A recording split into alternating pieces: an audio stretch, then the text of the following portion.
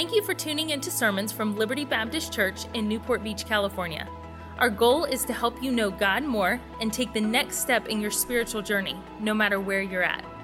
If you have questions about God or about Liberty, you can connect with us at libertybaptistchurch.org. We pray that the Lord will use this message to be a help and encouragement in your life.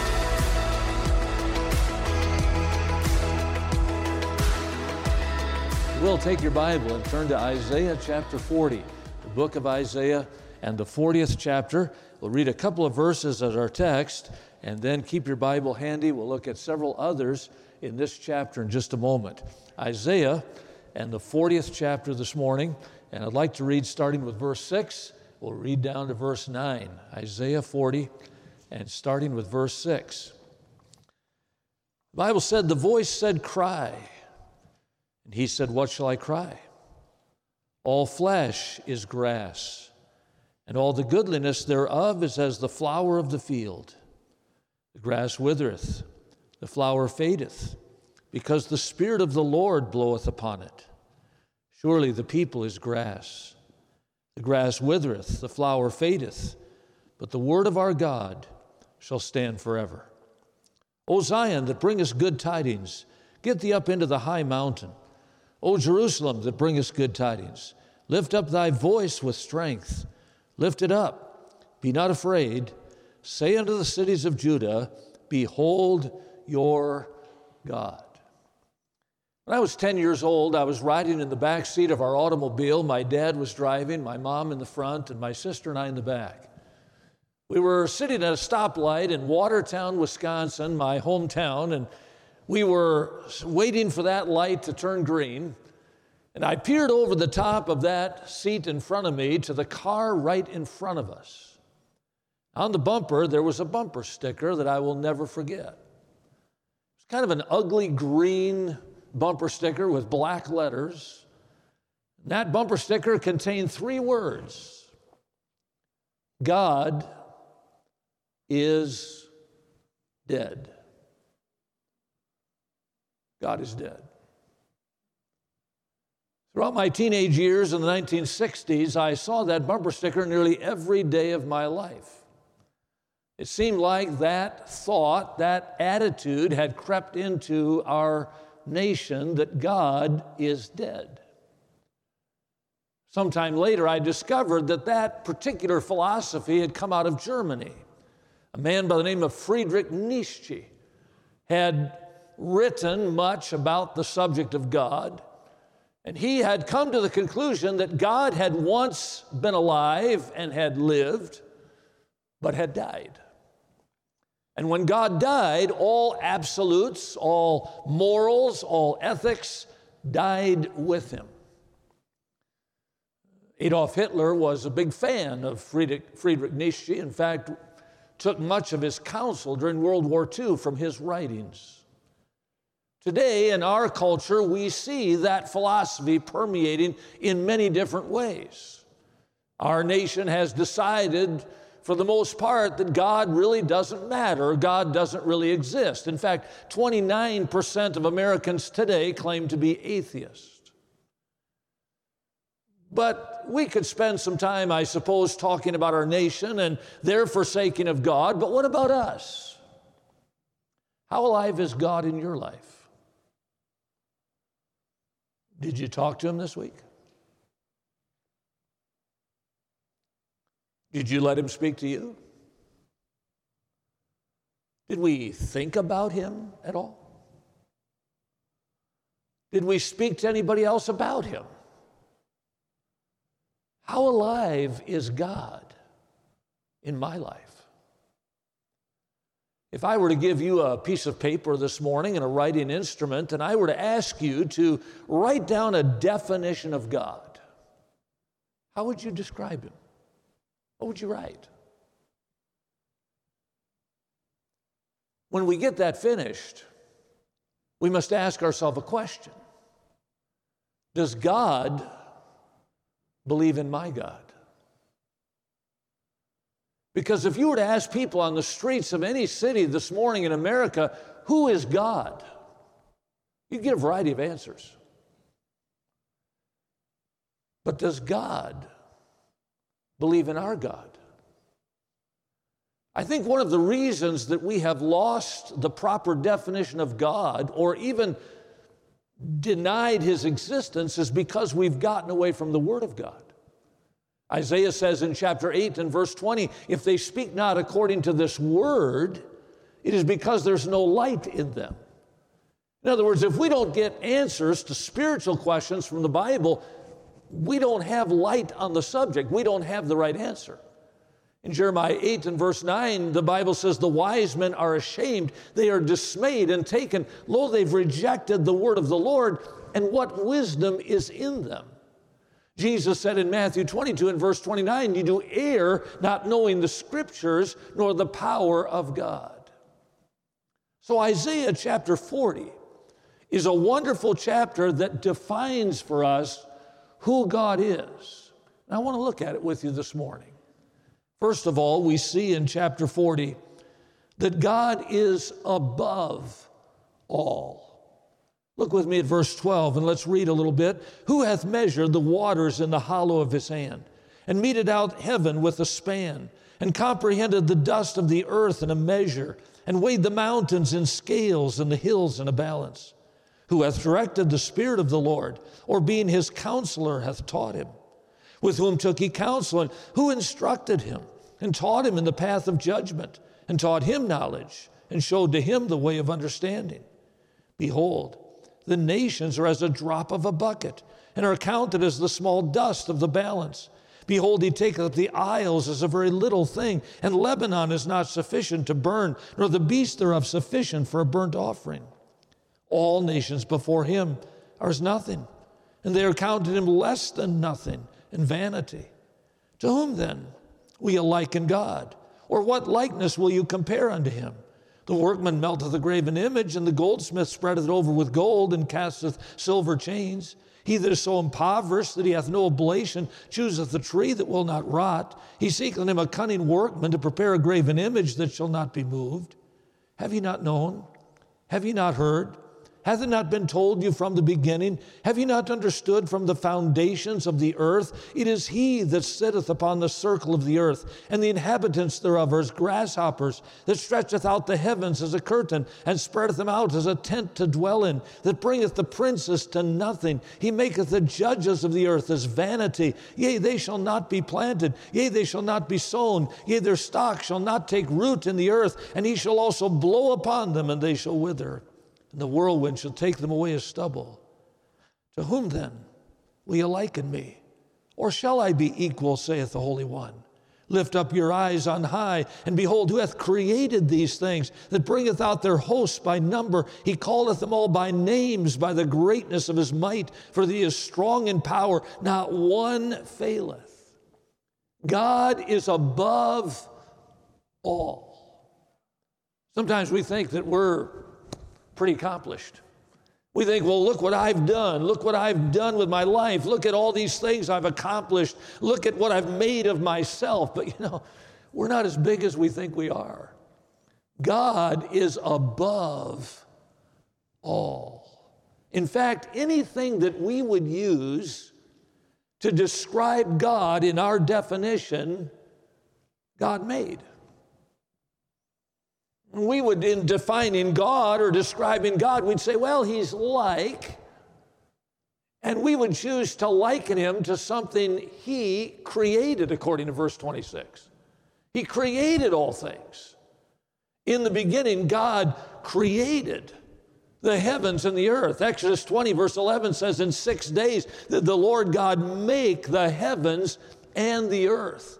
Job said in chapter 9 and verse 1, I know it is so of a truth, but how can a man be just with God? If he contend with him, he cannot answer him 1 in 1,000. Who hath hardened himself against him and hath prospered? which removeth the mountains, and they know not, which overturneth them in his anger, which shaketh the earth out of her place, and the pillars thereof tremble, which calleth Arcturus and Orion and Pleiades, and the chambers of the south, which doeth great things past finding out, yea, and wonders without number. In chapter 12 of Job, in verse 7, Job said, ask now the beasts, and they'll tell thee. Speak to the earth, it'll teach thee. The fishes of the sea shall declare unto thee. Yea, who knoweth not that in all these the hand of the Lord hath wrought this, in whose hand is the soul of every living thing and the breath of all mankind. In 1 Samuel chapter 2, Hannah is praying to the Lord, and she says in verse 2, there's none holy as the Lord, for there's none beside thee, neither is there any rock like our God. Talk no more so exceeding proudly. Let not arrogancy go out of your mouth, for the Lord is a God of knowledge, and by him are actions weighed. The bows of the mighty are broken. They that stumbled are girded with strength. They that were full have hired out themselves for bread, and they that were hungry ceased. For the barren hath borne 7, and she that hath many children is waxed feeble. For the Lord killeth and maketh alive. He bringeth down to the grave and bringeth up again. The Lord maketh poor and maketh rich. He bringeth low and lifteth up. He raiseth up the poor out of the dust, and lifteth up the beggar out of the dunghill, to set them among princes, that they may inherit the throne of glory. For the pillars of the earth are the Lord's. He has set the worlds upon them. The adversaries of the Lord shall be broken to pieces. Out of heaven shall he thunder upon them until they be destroyed, for by strength shall no man prevail. God is above all.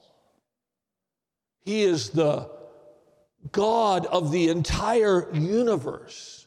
Nothing compares to God. He is above everything. Our solar system that we live in is 6 billion miles across. The galaxy called the Milky Way, in which we inhabit, no one knows where it got that name. I believe it was when the cow jumped over the moon. That's when they named it the Milky Way.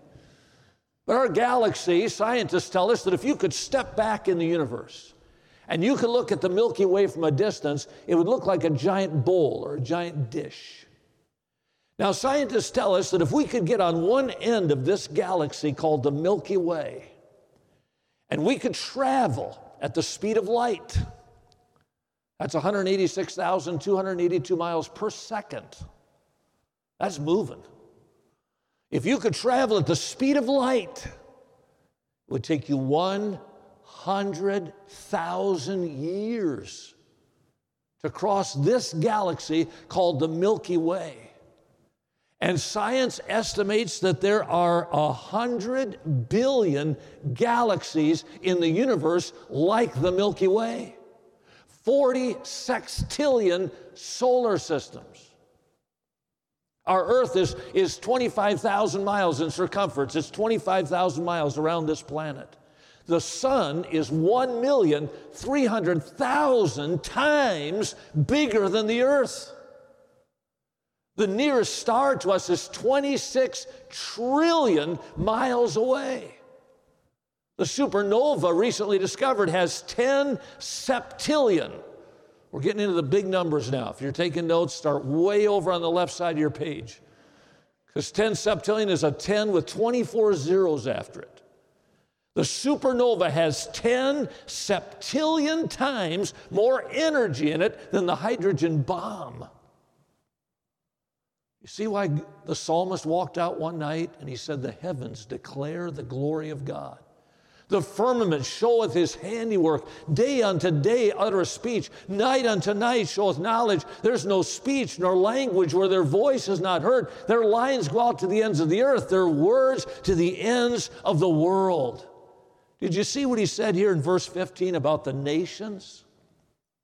In verse 15 he says, the nations are as a drop of a bucket and are counted as the small dust of the balance. We don't use balance scales to measure things today in the markets. We have different types of weights and measurements that we use today, but in Bible days, they used what was called a balance scale. We still use it in America to symbolize our judicial system. Oftentimes you'll see a balance scale on a courtroom building or something of that nature. If you went to the store back in Old Testament times and you wanted a pound of flour, there was a balance scale there on the counter. And the merchant would take a 1 pound weight from under the counter, and he would place that 16-ounce weight on one side of the scale. And of course, the scale would tip in that direction. He would now take flour that you requested and pour it into the other side of the scale. And when the scale was balanced, you knew you had a pound of flour. Well, there were some merchants who were dishonest. They were trying to be dishonest, and so they kept several weights under the counter. So if you came in and you said, I'd like a pound of flour, if they didn't like you or they thought, well, he looks like he's got some money, I'm going to rip him off, he would reach under there and he'd pull out a 15-ounce weight. Now, it said a pound on it, but he would place it on this side of the scale and he would pour the flour, and you thought you had purchased a pound of flour, but you had just gotten taken. That's why the book of Proverbs says, divers weights, several weights. Divers weights are an abomination unto the Lord. God condemns that kind of business. We're supposed to be honest. Stop ripping people off, is what he's saying. Divers weights are an abomination. Well, people knew that they went into some stores and there were these dishonest merchants. So a merchant who was honest in Bible days, if he wanted to prove his honesty to you, before he ever put a weight on that scale or any flour on that scale, he would take out a cloth. And as you were watching, he would take that cloth and he would wipe the dust off the balance. Now, dust doesn't weigh anything, but it was symbolic of his honesty. He was saying by this gesture, I'm going to give you a fair measurement. And God uses that illustration to tell us the nations before him are as the dust of the balance. We don't need to get too concerned about what's going on in government. In fact, in verse 17, he says, all nations before him are as nothing. They are counted him less than nothing and vanity. Take that same balance scale. He says, you take all the nations and put them over here on one side. All the superpowers, the United States and Russia and China, take all the medium-sized nations, South Korea and South Africa and Brazil and Japan, you put them here, and you take all the little nations, the ones we don't think about till the Olympics rolls around, Here, put them all on this side, God says. Then put me over here on the other side of the scale. And he says, compared to me, they're less than nothing. Below zero. Well, where does that put me? Verse 22 says, the inhabitants thereof are as grasshoppers. We're not as big and important as we think we are. God is above all. Great is the Lord, greatly to be praised in the city of our God, in the mountain of his holiness, beautiful for situation. The joy of the whole earth is Mount Zion, in the sides of the north, the city of that great king. Jeremiah said in chapter 10 and verse 10, he's the true God. He's the living God. He's an everlasting king. God is above all. But notice secondly, God is aware of all. When you start thinking about God, as we're doing this morning, it's easy to think, well, a God that powerful, a God that magnificent, a God that mighty, he didn't care about me. I mean, God has, as we might say, bigger fish to fry than my problems. I mean, he doesn't care about the balance in my checkbook. He doesn't care about my aches and pains. He doesn't care about my broken heart, my broken relationships. He doesn't care about my sorrow or my happiness. God doesn't care if I'm saved or not. He doesn't care about my soul. He doesn't care about my burdens. He doesn't care about my life as a Christian. He doesn't care if I have sin in my heart today. But you know what? We're wrong. Because look at verse 27 of chapter 40. Why sayest thou, O Jacob, and speakest, O Israel, my way is hid from the Lord, and my judgment is passed over from my God? Hast thou not known, hast thou not heard, that the everlasting God, the Lord, the creator of the ends of the earth, fainteth not, neither is weary? There's no searching of his understanding. God is aware of everything in our life. We might think that we've hid something from the Lord. We might think, well, God doesn't know about that. The Bible says here that our way is not hid from him. There's no searching of his understanding. He knows everything. When you think about creation, and I like to think about the big things in creation. I like to think about these massive numbers and this tremendous power that the universe displays. But when you think about creation, you also have to think about the details of that creation. For example, it is the atom which makes up matter. Now, the atom is so small that scientists tell us that if you took 100,000 atoms and you lined them up next to each other in a single file line, the distance of 100,000 atoms in a single file line would cross the width of a human hair. Yet inside each one of those little atoms is at least a proton, a neutron, and an electron. Guess who put them there? God. Details, specifics of creation.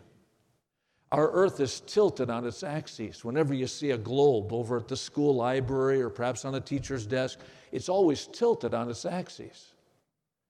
Scientists tell us that our earth is tilted at an exact degree of angle in space. In fact, they tell us if our earth was tilted just one degree, one direction, we'd all freeze to death. If it was tilted 1 degree the other direction, we'd all burn up. So our earth is tilted at this exact degree of angle and never wavers so that life can inhabit this planet we call the earth. Now, that globe over at the teacher's office or the library, it's on a stand. There's something holding it there at that degree of angle. You can go up to it, give it a spin, watch the world go around. But it stays at that tilt because it's on a stand. But Job 26:7 says, he stretcheth out the north over the empty place and hangeth the earth upon nothing. So our planet today is in space at an exact degree of angle, but it's hanging on nothing. And as you contemplate that, it's at this exact degree of angle, it's hanging on nothing, it's spinning once every 24 hours. Exactly once every 24 hours. And as you're thinking about the fact that it's tilted at a degree of angle, hanging on nothing, spinning every 24 hours, it's also revolving around the sun. Details.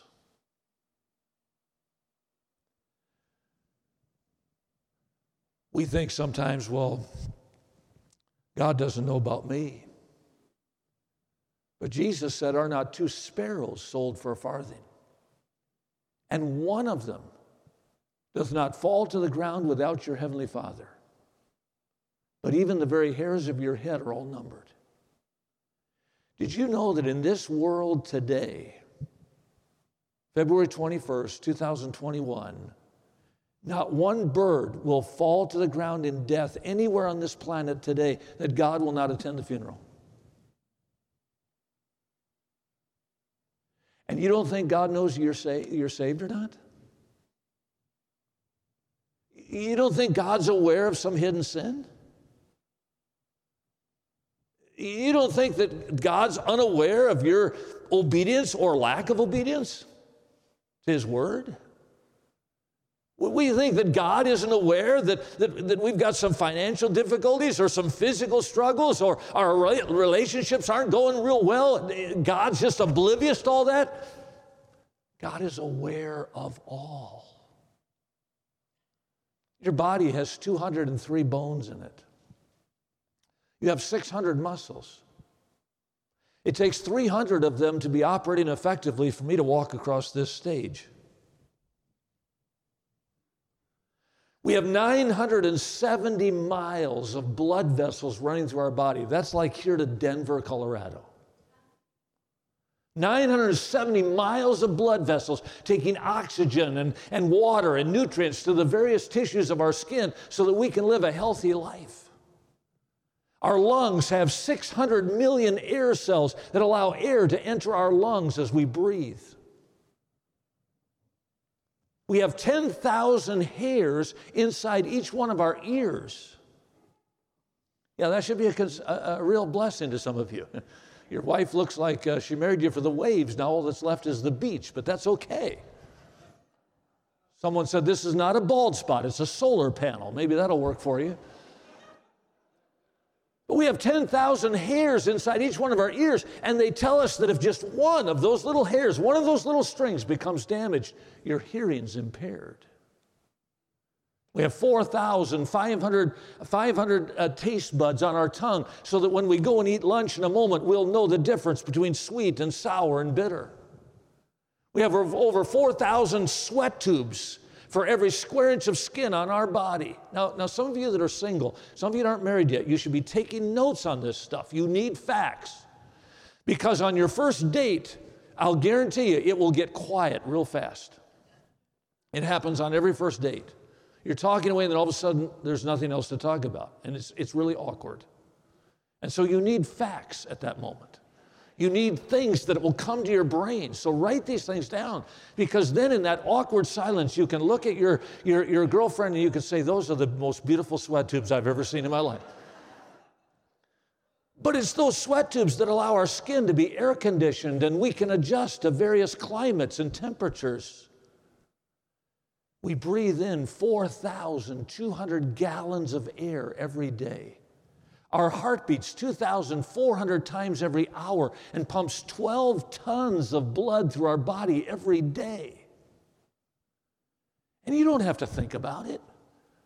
You don't wake up in the morning and go, I got to breathe 4,200. I mean, you don't worry about it. You just live.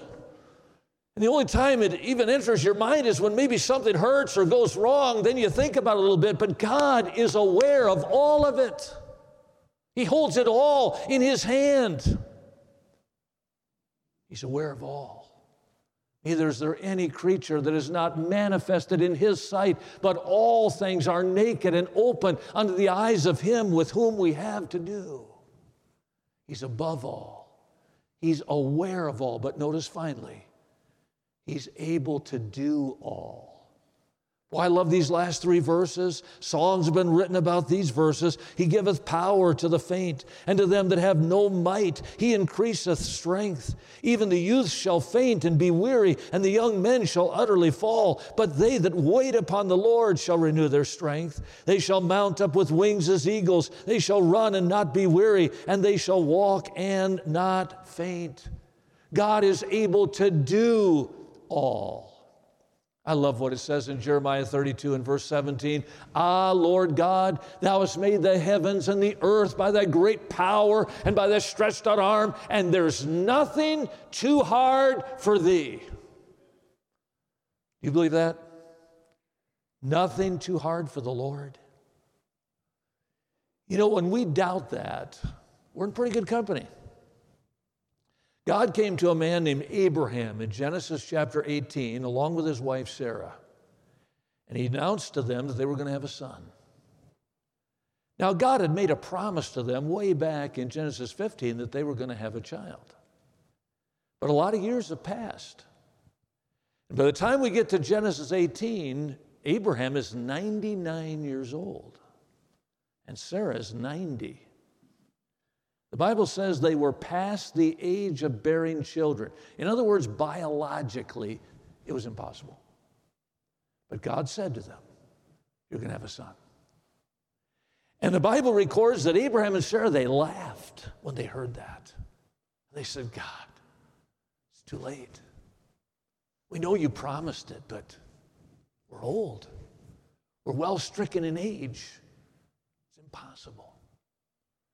But in verse 14 of Genesis 18, God looked at Abraham and he said, is anything too hard for the Lord? And I love what it says in Genesis 21 and verse 1. The Lord visited Sarah as he had said. And the Lord did unto Sarah as he had spoken. And Sarah conceived and bare Abraham a son at the set time of which God had spoken to him. You see, with men it was impossible, but not with God.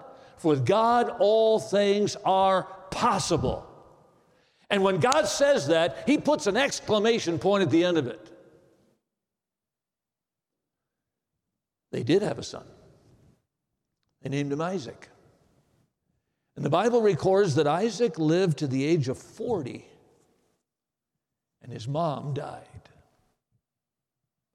So if Isaac was 40 when Sarah died, that would mean that Sarah was 130 at her death, because she was 90 when Isaac was born, so she'd be 130. Abraham would have been 139, because he was 99 at the birth of Isaac. Now his wife passes, so 40 years later, so he'd be 139. And Genesis 24 is a beautiful love story. It takes 67 verses for love to develop. Love doesn't happen overnight. Long chapter. But Abraham realizes that Isaac needs a wife. He's sorrowing. He's mournful because of the loss of his mother. There's a hole in his heart. And so Abraham sends his servant to go find him a wife. And you can read it later. It's a wonderful story. The servant goes and he finds Rebekah.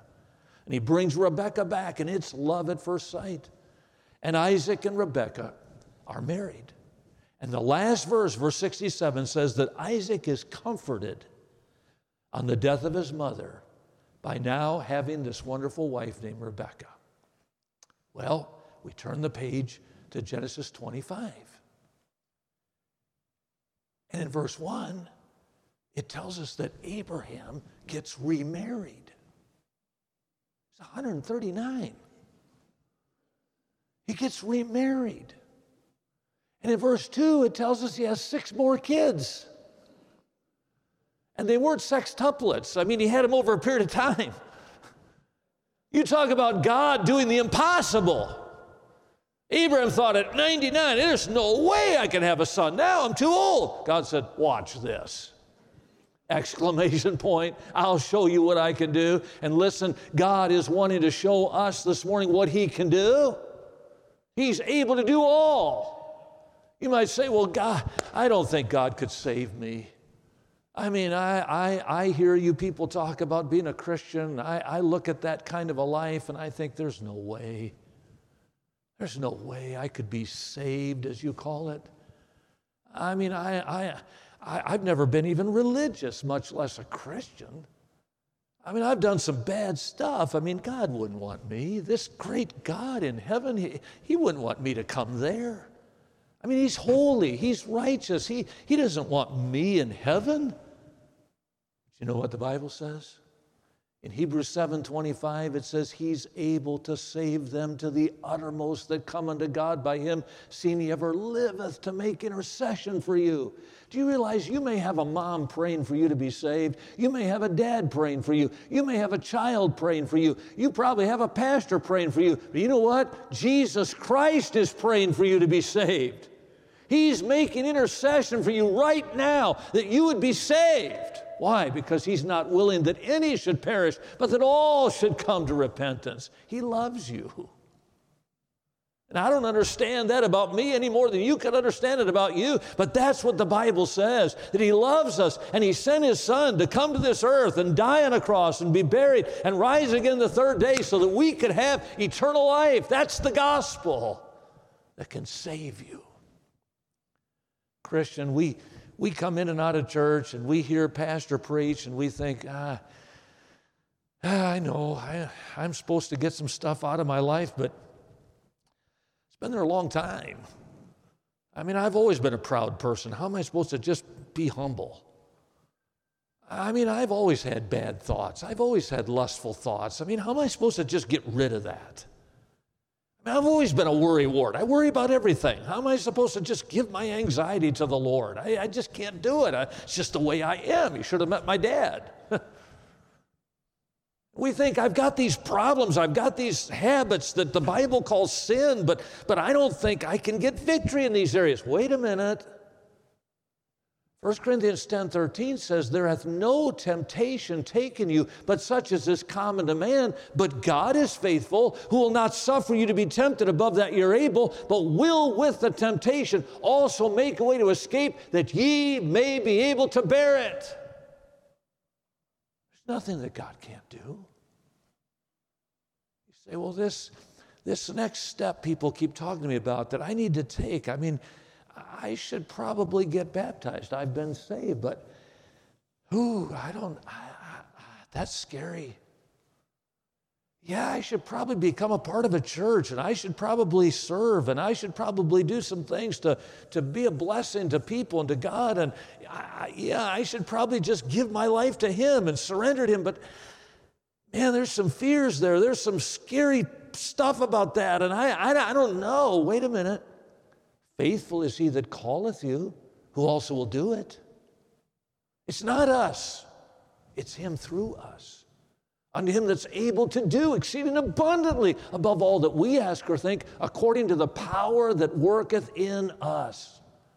So if God is above all, and He's aware of all, and He's able to do all, then why don't we trust Him?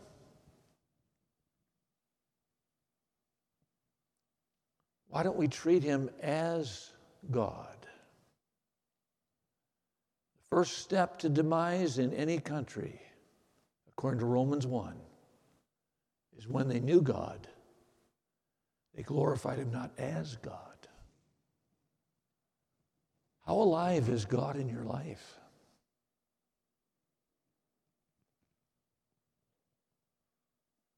Is He alive? Or could you put that bumper sticker on the back of your car, God's dead? I haven't talked to Him in ages.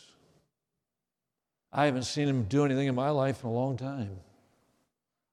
What we're saying by the way we live is God is dead. But He's not. He's very much alive.